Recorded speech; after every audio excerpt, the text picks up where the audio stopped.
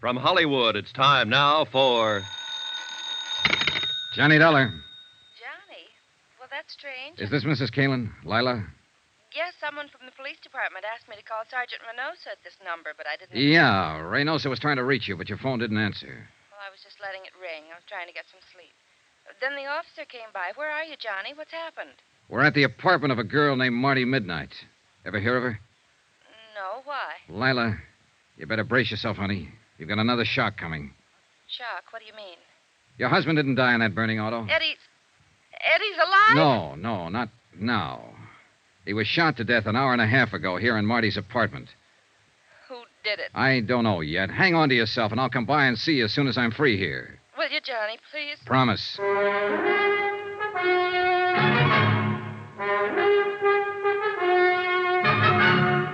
Tonight and every weekday night, Bob Bailey in the transcribed adventures of the man with the action-packed expense account, America's fabulous freelance insurance investigator. Yours truly, Johnny Dollar.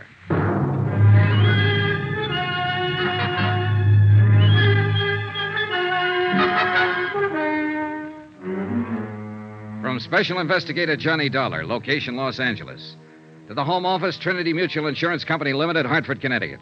Assignment, the Kalen matter. Expense account continued. The homicide squad was finishing up its work when Sergeant Reynosa and I got back out to the apartment of Marty Midnight, star stripper of the Brass Monkey Inn. Eddie Kalen's body had been photographed, checked, measured, fingerprinted, examined, sketched, written up, and reported on. Taken out finally under a white sheet. I held the door open for the morgue attendants to get out with their silent burden and stood watching them wheel the stretcher down the walk and load it into the waiting ambulance. A light mist had started to fall, and a damp, cold blanket of fog was seeping down from the dark hillsides of Griffith Park beyond the road. There was a feeling of finality in the air, of the end of things. And for the man who died twice, it was final. Yeah, there was no doubt about it this time. Eddie Kalen was dead. I am tired, Johnny. Just plain dead dog tired. Yeah, it's getting to be a long night. Sit down and start talking. Any particular subject, Sergeant? You know what subject. You weren't surprised when you heard Eddie Kalen had been alive all this time that it wasn't his body in the wrecked car out in Palos Verdes. How come, Johnny? Why weren't you surprised? Because I was expecting it. Why else? No, you got to do more talking than that. Well, it started with a hunch. And the hunch started when you told me you found the door of Eddie Kalen's apartment locked when you went there that night he was supposed to have died. Yeah, I know. Locked with a key. You mentioned that, but... Well, that was the important part.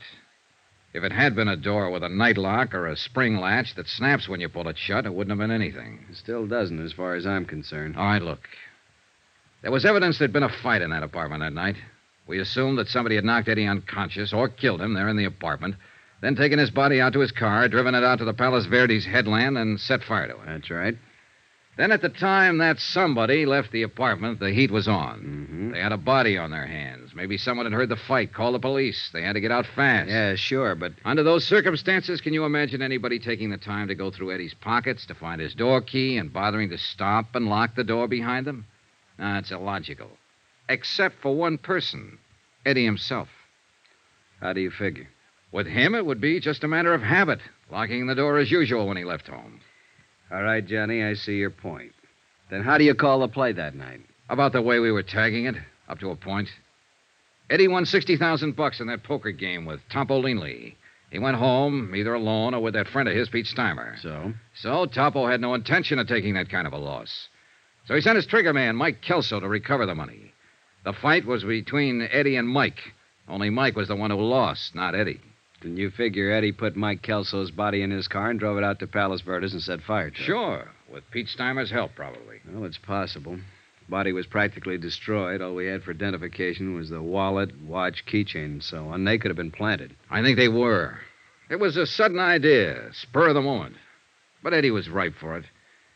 There he was, with $60,000 in his pocket, but a dead man on his hands.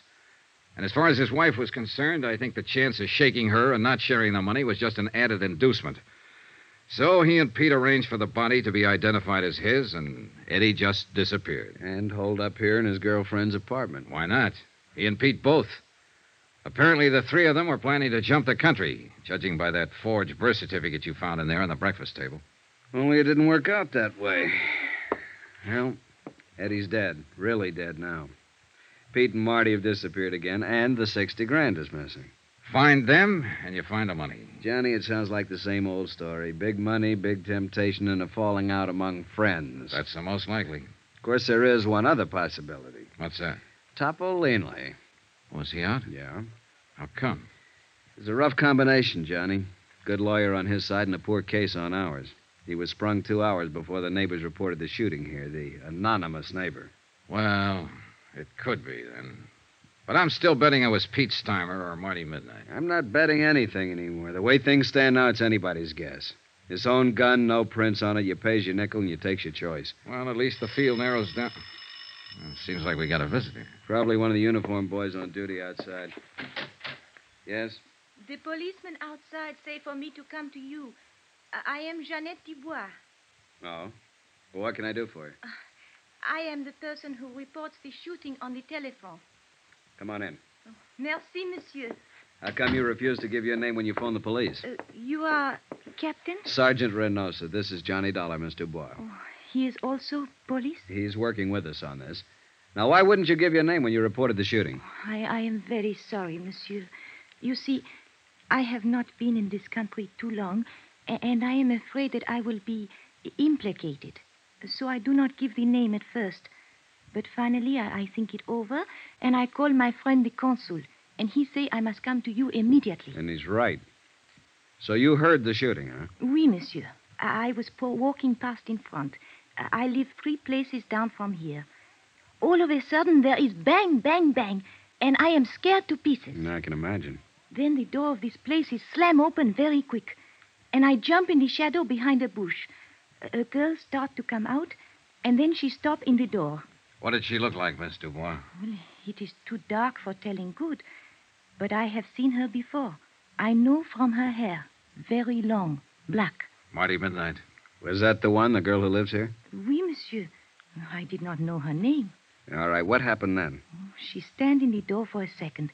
She is wearing a how you say it, a white raincoat. She is holding something in her hand. This thing she wipes with the raincoat all over. Then she throws it back into the room. Was it a gun? I think so.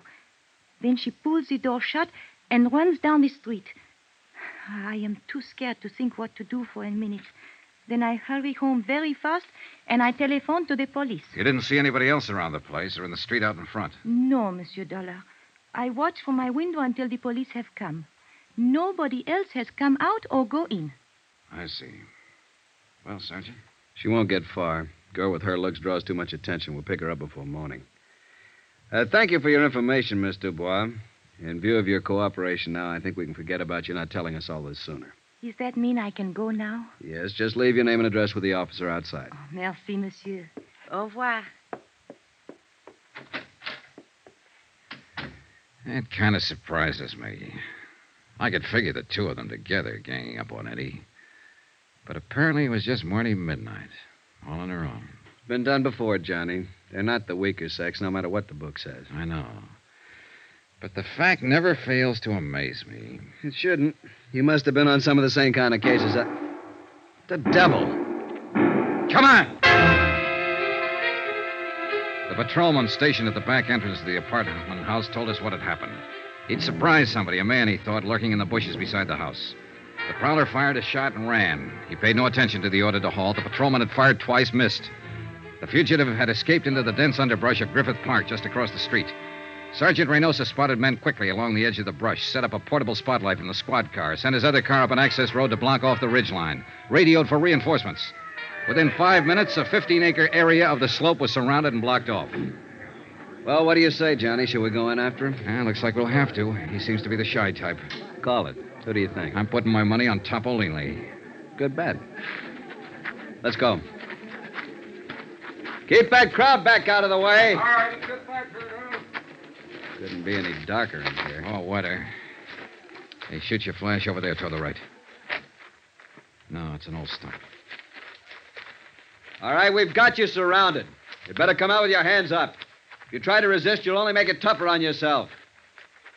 You hear something then? No. It was over to the left, I think. Let's take a look. Watch yourself, Johnny. He's thrown lead once already. Yeah. There. Back of that tree. Hold your flash steady. There. I see. Come out with your hands up. It's your last chance. I'm warning you. Got no choice, Johnny. He's down. Come on, Sergeant.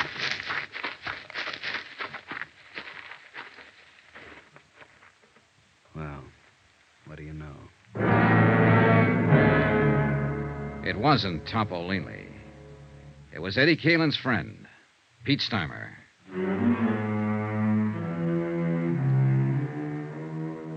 Expense account item 9, $1 for a newspaper, 2 packs of cigarettes, and a cardboard carton of hot coffee purchased from an all-night diner across the street from the Queen of the Angels Hospital. I took them up to the police emergency ward, room 612, pulled a chair up in front of the window, and sat down to wait. Pete Steimer was still unconscious. Still hadn't been able to speak a word since he dropped to the ground with Sergeant Reynosa's bullet in his chest. So I waited. Outside, the cold mist was still coming down steadily. The night was pretty far gone. It was less than 3 hours before dawn. A nurse sat silently beside the bed. The only sound in the room was the hoarse, slow breathing of the wounded man.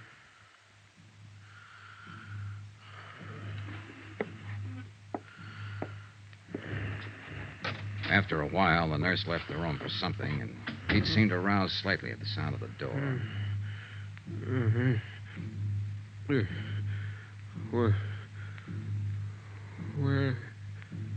Where am I? Take it easy, Pete. Don't try to talk. Eddie. Is Eddie here? No, he's not here. He ought to be here. It's always been like this. Relax now. It's all right. Eddie always runs out and leaves somebody else to Easy now, easy. somebody else to face the music. Pete?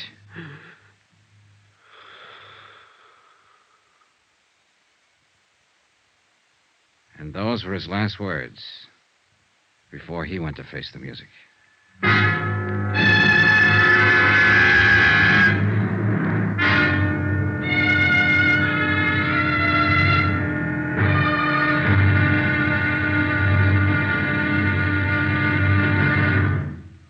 Now, here's our star to tell you about the final intriguing episode of this week's story. Tomorrow, a quarry run to earth, a strange alibi, and a shocking twist at the wind-up. Join us, won't you? Yours truly, Johnny Dollar.